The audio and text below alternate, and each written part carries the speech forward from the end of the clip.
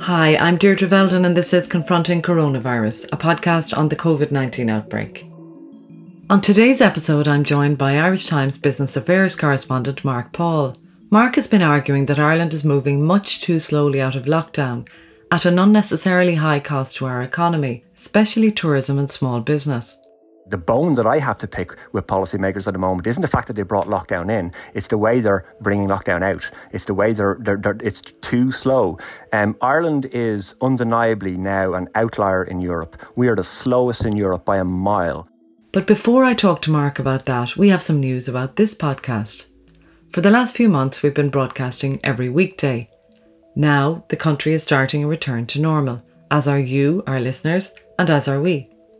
So from today, we'll be bringing this podcast to you a little less frequently. But there will still be new episodes of Confronting Coronavirus a few times a week, bringing you some of the best of Irish Times coverage of all aspects of the pandemic. We hope what we've done in this podcast so far has been some help to you along the way. So, we have a roadmap with clear milestones for coming out of lockdown, but there appears to be a growing demand to speed things up, even though that runs counter to the advice of the people who have helped us successfully to avoid the worst excesses of the virus in this country. Mark, you think the approach in Ireland to coming out of lockdown is far too conservative, don't you? I think it's too slow, and I think it's overly informed by scientific and medical advice, and perhaps the entire debate maybe requires maybe a little bit more balance. I mean, it's not just a public health problem or a medical problem. It's also a social problem and an economic problem. And you need social and economic input into the decision-making process. And it seems to me that at the moment, the entire decision-making process is informed by scientific and medical considerations only, when there are huge ramifications for the economy, and in particular for small businesses. And that's the part that stands out for me. I mean, you know, when you talk about the FDI sector, the multinational sector, the government here always bends over backwards to accommodate every single need. In the past, Ireland has been prepared almost to trash its own reputation internationally in Brussels to accommodate the needs of FDI companies on tax. But when it comes to SMEs and unwinding the lockdown of the economy, they've been very, very timid in terms of standing up for SMEs, and that's something that I think is slightly unbalanced. SMEs, the longer they stay closed, the more likely it is that they will never open again. And that is something that needs to be fed into the decision-making process. And there seems to be no voice for it now. And that's why I think the process is unbalanced. It's not that I think that the medical science is wrong or that the doctors don't know what they're talking about in terms of the medical science, but they don't know what they're talking about in terms of the economics of it. And that needs to be brought into the process. Can you understand, Mark, why somebody might believe that it sounds a bit callous, though, to get business up and running, even if it is at a cost? I think it sounds callous to leave SMEs closed if they don't necessarily need to be, because there's a callousness to that, because that SME owner may never be able to open their business again. Their workers may never have jobs again. And, you know, having a job is good for your health. The Minister for Health, Simon Harris, has said that himself. And in the long term, if we're to pay for services for the most vulnerable people in our society, we need tax revenue to do that. And we need a functioning economy to do that. And in recessions, and we're on the precipice now of possibly the deepest recession in the history of the state.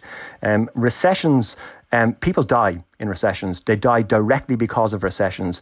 Not just from an economic perspective. When we have deep recessions, people die from mental health issues. They take their own lives. There are studies that are done that show that when there's a recession, that more people die by suicide than they do in normal circumstances. So I think it's quite callous to not take any of that loss of life and that loss of health into account. I understand what you're saying. Is there a callousness to this to try and put the economy first? It shouldn't be a competition between the economy and between public health. It should be a balance of both of those things. I mean, if you take one particular measure, for example, if you take the measure in relation to quarantining at the border, right?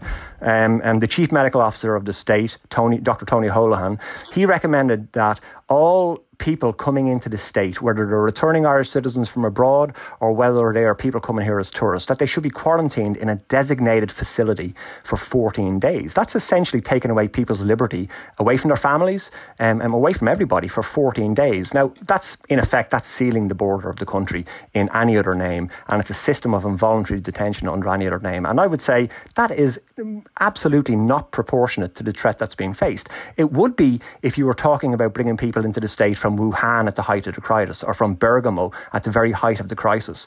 But why should we quarantine people coming into the state coming from Greece, which has a better record on fighting the coronavirus than we do, or from Germany, or from the Netherlands, or from Denmark, or from Finland, or for other countries like that, who the virus is less prevalent in their communities than it is in ours. And if I was to go on my holidays to Greece in August, right, under Tony Holohan's plan, I would have to spend 2 weeks in quarantine when I come back. But if I was in Greece, I'd be more likely to catch the virus when I came home than I would be if I was in Greece.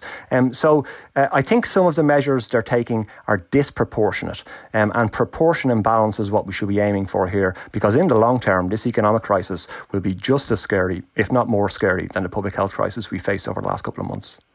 Mark, you talk about deaths as a result of recession, but we have had a high death rate here as a result of coronavirus, but we have avoided a catastrophic situation in relation to deaths, arguably precisely because of the stringent measures that were put in place. Yeah, but you have to factor in the timing. I mean, they were right. I think they were right to bring in the lockdown. I don't think that there was any other plausible alternative open to the government at the time. When you look at the public mood in mid-March, people were frightened in early March when they were calling for the St. Patrick's Day festival to be cancelled, and it wasn't cancelled. They were frightened. Ireland couldn't have stood as some sort of an outlier like Sweden at the time, with some sort of a lax kind of a regime. The public just wouldn't have worn it. So I think the government had and considering our lack of ICU capacity, our government had no plausible alternative to bringing in the lockdown. The lockdown was the right move to bring it in. The bone that I have to pick with policymakers at the moment isn't the fact that they brought lockdown in. It's the way they're bringing lockdown out. It's the way it's too slow. Ireland is undeniably now an outlier in Europe. We are the slowest in Europe by a mile. I mean, in March, the government was congratulating itself for being an early mover on lockdown. But when you're an early mover, you don't expect to be the last one to ease up the measures. You expect when you're an early mover that you get to ease out of things quicker than everybody else. I mean, Germany has opened up retail businesses and hairdressers and bringing kids back to school. Denmark has brought kids back to school. Italy and Spain, two of the worst affected countries in all of Europe with a horrendous level of deaths. They are opening up their tourist industries later on this summer because it is an economic imperative. It's up to 10% of their GDP in some cases. So, look, I understand what you're saying. There was a horrendous level of deaths in Ireland, and there are still deaths every day, and that's a tragedy every single day. But just because the lockdown was right for Ireland at one point in time, it doesn't mean it stays right forever. It was only ever supposed to be a tactic and not a strategy. You've recently been reporting on the effect that lockdown restrictions are having on small businesses. What have you found, and what have business people been telling you? Well, I suppose the two business sectors that I've been talking to the most and that are affected the most are separate. On one hand, the retail industry, and on the other hand, the tourism and hospitality industries. In the retail industry, they're in big trouble because, I don't know about you, Deirdre, but in my household, there's been shopping done online, and there is still shopping, still stuff being bought in my house, but it's being bought online, which means it's being bought from Amazon and other companies. They're big multinationals. The money is leaking out of the country that we would otherwise spend on our main streets. There's a specific issue in the retail industry that they're very, very unhappy about, and that's that shops that can allow people enter from the street can open about 6 weeks earlier than shops inside shopping centres. Shops inside shopping centres at the moment can't open until August the 10th, and they're going absolutely crazy, those guys, because they get the worst of all worlds. They say not only do they have to stay closed for 6 weeks longer than everybody else, all the pent-up demand that was waiting, the stuff that people wanted to buy that they couldn't get out of their houses to buy, that will all be gone by the time August the 10th comes around, because they'll all go into the street level shops to do it. So they're going absolutely crazy, and there was a lot of them saying they'll never reopen. On the tourism and hospitality side, there is no industry that will be hit over the course of this entire pandemic as hard as tourism and hospitality. On the tourism side of things, inbound tourism, that's tourists, coming into Ireland. I mean, there will be no tourists virtually coming into Ireland this year, and God knows how many will come in next year. On the hospitality side of things, it all comes down to social distancing and cuts in capacity. I mean, the 2 metres versus 1 metre debate, I mean, that's huge for the hospitality industry. At 2 metres, most of them are unviable, completely unviable. And, they've already lost so much money. Adrian Cummins, who's the president of the Restaurants Association of Ireland, or the chief executive, of the Restaurants Association of Ireland, he said that restaurants will not reopen to lose even more money than they already have. And bars as well, they have a real issue that restaurants can open and serve wine and alcohol, and that they have to wait until weeks and weeks afterwards. So there are huge issues for these industries, and they're SMEs, and sometimes SMEs in this country just don't get the attention from government that they deserve, I think. Mark, you're saying that it's a conscious decision to sacrifice the travel and hospitality industries, and you found yourself in the position this week where you were agreeing with a lot of what Michael O'Leary had to say about that. I didn't agree with everything that Michael O'Leary had to say. He was making, I think, some declarations about, that flying was completely safe and that, nobody had anything to worry about. I think everybody should be worried about flying. But, there was an EU aviation official out today who said that actually flying is not 100% safe. We can't guarantee that it's 100% safe, but we can guarantee that it's relatively safe. So what I agreed with Michael O'Leary specifically was when he said, what's the point in quarantining people coming into the country when you've got an open border across the island into Northern Ireland, and that is into the UK's jurisdiction, and Northern Ireland then has an open door across the sea between Larne and Stranraer straight into Britain. So we have an open door clean into Britain. And obviously, for political reasons, we're never going to shut the border across the island. So Michael O'Leary's point was, what's the point in a quarantine at airports, a 14-day quarantine, when you've got an open border into a country that's an absolute chaos, which is the UK? And I think he's right on that. I wouldn't agree with him on everything. Obviously, he wants to get his planes in the air because he wants to make money. I don't think it's necessarily ridiculous that a businessman with shareholders and a business and thousands of employees wants to get his business back up and running again. I can understand where he's coming from, but I agree with him on that specific point. What is the point in a quarantine when we've got an open border with Northern Ireland? And does that not create an argument in itself, rather than bemoan the fact that we have an open border, that government should put in place a more restrictive regime in relation to Britain? No, I don't think that's the case at all, because I think it's only if you think quarantining is the only measure that could possibly be implemented, as if there were no alternatives. I mean, we have supposedly a shiny new testing and contact tracing regime. When people land at the airport, why quarantine them for 14 days? Why not just test them as soon as they land? Make them wait 6 hours or 8 hours in an arrivals hall or an aircraft hangar or something like that. Test them and make them wait. Give them the result. If they get the all clear, off they go into a taxi and into town as tourists in this country, spending their money with hospitality businesses and in hotels and so on. It goes back to the argument of proportionality. Locking people up for 14 days, which is what Tony Holohan proposed effectively, that is just not proportionate when there are alternatives available, like testing them at the airport, and other countries are already doing that.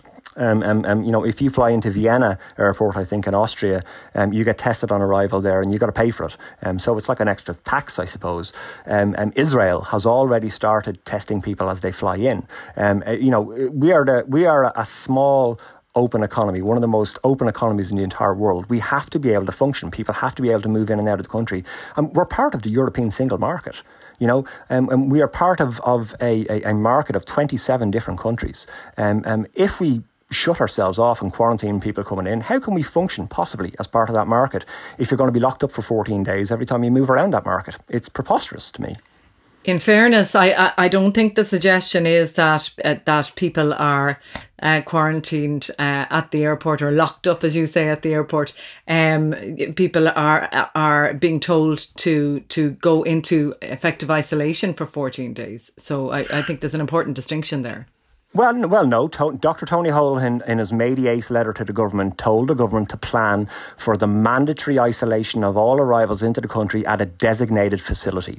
Those were his words. Now, I mean, I think the government will be nuts to implement that. What's legally required at the moment is that you have to sign a form. What the government has said it wants to do is make it a legal requirement that you self-isolate on whatever address you put on the form. Now, obviously, there are degrees of severity to those three options. There's just signing the form, then there's mandatory quarantining in your home or hotel room or wherever you're going, and then there's Dr. Tony Holohan's idea, which was in black and white in a letter he sent to Simon Harris, which was designated facility. To me, that was like something from a George Orwell novel, and it's the sort of thing that I wouldn't blame him for giving the advice. I mean, he's a public health official. It's not his problem if the economy falls apart. It's not his problem. All the other ancillary problems, they're not his thing. His thing is to stop people getting infected, and he thinks this is the best way to stop people getting infected. I think one of the problems is that the public health officials have been looking at Ireland as an island, and they think this is a good thing for an island to do. But in practicalities, Ireland isn't an island at all. We're connected to 26 other countries. We may as well be stitched onto the side of the west coast of France economically, because that's the way our economy functions. Mark, you understand the role of trust in grappling with this crisis successfully. And that means that we need to have confidence in the people who are making decisions on our behalf. Are you not now undermining that confidence and trust yourself? And do you not think that that's an important thing? I think that trust and people trusting in our decision makers, it's a two-way street. They've also got to have some trust in us, surely, and I think that's a relevant point to raise. And look, I think in terms of promoting trust, it's the job of journalists to try and exert pressure and scrutiny onto leaders and decision makers. I mean, it could apply to any situation, the coronavirus epidemic or any other stories that we do. It's our job, and whether we're writing news reports or if we're writing opinion columns, to apply scrutiny. And that's all that I think that I'm doing. And, the corollary of what you're suggesting is that, if I'm undermining trust, is that maybe I should just say nothing at all. And I don't think any journalist should accept that, Mark, your argument is predicated on the idea that we have control over the virus now and that we'll be able to keep it under control even as we lift restrictions. How do you know that that'll be the case? Is there not a greater risk to the economy by failing to genuinely stamp out the virus as much as we can now? There is no risk-free way of going forward. There's always, we have to deal with risk every single time we do anything. I mean, every time I get into my car in the morning and drive, I'm taking a risk. I don't know what the exact number is off the top of my head, but I think it's somewhere around about 300 people or something slightly either side of that die in car crashes each year. But we don't ban driving to try and save those 300 lives. We have to learn how to manage risk and mitigate risk sensibly. And that's where I think we've lost a little bit of perspective, that we're looking for a totally risk-free way of going forward. And there just isn't one. Otherwise, we'll never do anything. We'd never get out of bed in the morning. And I think the economy has to function. Society has to function in some way, shape or form. We have to look for ways to do things instead of just cowering under the duvet, with ways to do nothing. And I understand the point that you're making, but at some stage we'll have to straighten our backs a little bit and realise there's going to be some risk here, a little bit of risk. Nothing in life is risk-free, but I think there's a greater risk in just leaving the economy locked down because of the long-term consequences economically, socially, for people's mental health, for people's employment prospects, long-term economic scarring. Those things are risks too, and we have to mitigate those. Minister for Finance Paschal Donohoe has said there is potentially a prize for business at the end of this crisis in the form of huge confidence in public health. Don't you accept that? I don't accept that it's a prize at all. And I think if the business community thought that it was a prize, they'd be saying so. There isn't a single prominent member of the business community that I've come across that concurs with what Paschal Donohoe is saying. Paschal Donohoe is defending his government's position as a member of the cabinet, as he would expect him to do. He was on a conference call with bond investors. He was trying to say keep buying our bonds, guys. He's defending his position. I understand he was being the Minister for Finance in that conversation. He was saying what he said, but there was something wrong in what he said, I thought. but specifically, he said that countries like Germany and France that have already opened up their economies, he said that people were finding that customers were too afraid still to go into, or they were wary about going into bars and restaurants and so on. What he was essentially saying was there would be a lack of demand. But that's not what bar and restaurant owners are saying. They're saying that under social distancing rules, they'll have a lack of capacity, a lack of supply, and that they're going to be. So I think there was a slight wrinkle in what he was saying. Like IBEC hasn't said what Paschal Donohoe has said. The Restaurants Association of Ireland hasn't said it. The Irish Tourism Industry Confederation hasn't said it. The Licensed Vintners Association or the Vintners Federation of Ireland, none of the big business groups have said what Paschal Donohoe is saying. Quite simply, I didn't agree with him. There has been remarkably little criticism overall of government policy in this area and the restrictions and lockdown and all of the different measures. What do you say to people who are saying that you have cast the green jersey aside? I'd say, well, my first one is that it's not my job to be a member of the Green Jersey team, the Green Jersey Brigade. I don't think that should be ever be the job of the media. We should just do what we always do, which is scrutinise, and which is try and inform people, and not to try and follow a particular agenda. And in fact, by doing our jobs normally in the media, I think that is, in a sense, donning the green jersey. That's our part of the bargain, is keeping people informed. I would look at it from that point of view. When you say there's been remarkably little criticism, there's an element of rally around the flag syndrome. Up until quite recently, I supported what the government were doing. I thought it was good. I thought the lockdown should have been brought in. It was right. My specific beef is the way they're unwinding it and the pace of it. I mean, we are a total outlier in Europe. Germany isn't doing it our way. France isn't doing it our way. I mean, these countries aren't known for being reckless. Germans are not known for being reckless. The Danes are not known for being reckless. Or the Norwegians, or the Finns, or the Austrians, or the Dutch, or the French, or the Greeks. These people are not known for being reckless. So why does Ireland have to go deeper and harder and longer and, in a sense, more austere than anybody else? We do everything to extremes in this country. Absolutely everything to extremes. And I think, when we have an economic boom, it always has to be the biggest economic boom. When we did austerity, we had to have the most austerity. And when we do lockdown, it looks like we have to have the most lockdown. It just seems to be in our psyche. And I understand why Dr. Tony Holohan and Simon Harris and the government and so on, why they want to be very, very careful and cautious. They want to save people's lives. I'm not accusing anybody here of acting in bad faith. I just think that they're acting now, specifically in terms of unwinding the lockdown, I think they're acting with a slight lack of proportion to the economic consequences of what they're doing. And I think there's a lack of economic input into the decision-making process at the moment. There is nothing wrong with Germany hasn't gone up in flames in the last couple of weeks since they reopened their economy. If Italy and France, who were absolutely terrorised by this virus at the start of it, I mean, tens of thousands of people dying there, if they can open up their economies for a little sliver of tourism safely and believe they can, why can't we?